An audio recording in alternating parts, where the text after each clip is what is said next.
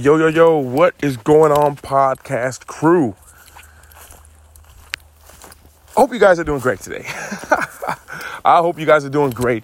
And just one thing that I really want to talk about is the correlation. I talked about this a lot early on in the podcast. I think it's something that is so important.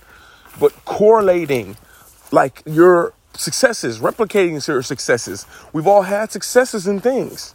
We've all had successes. Whether it's learning how to walk, whether it's learning how to talk, whether it's learning a language, whether it's learning how to communicate better with our family, our partners, friends, how to learn a new job that we didn't know before.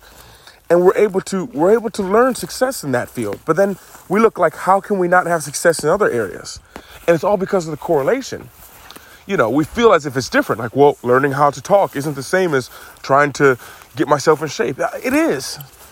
It's a correlation. And I found that the correlation, the thing that links correlating successes is cravings.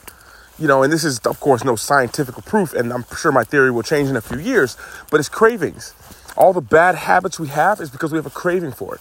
We have a craving for bad food. I love ice cream. I have a craving for that. I can eat ice cream right now. It's 10 o'clock in the morning here. And I can do that. And it comes from that craving. And you guys, you're here every day. You show up. You show up to the podcast all the time. There's no one asking you, hey, did you hear the last Lifetimes podcast? Hey, did you listen to the No one. You guys do it by yourself because you have a craving to stay more positive, to learn more, to be more a better person. And that craving is what correlates that success to you showing up every day. And it's that showing up every day that makes you a better person. You know, so it really comes down to so much of correlating your successes, one success to another. And the fact that you can show up every day is having that craving. And you have to trick your mind to do it.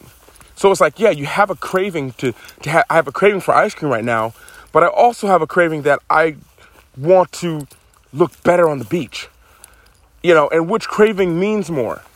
You know, and once you start to put in that delayed gratification, everything seems easy.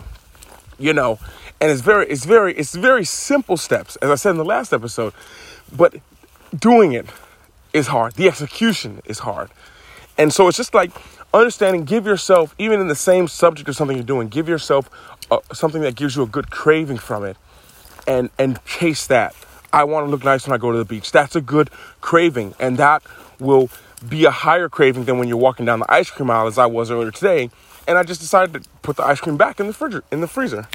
Because that craving wasn't bigger than the other craving I had. So you have to create those higher cravings that cancel out things. And just a little theory that I've been practicing lately. And this is Luke from Luke Life Charms. Over and out.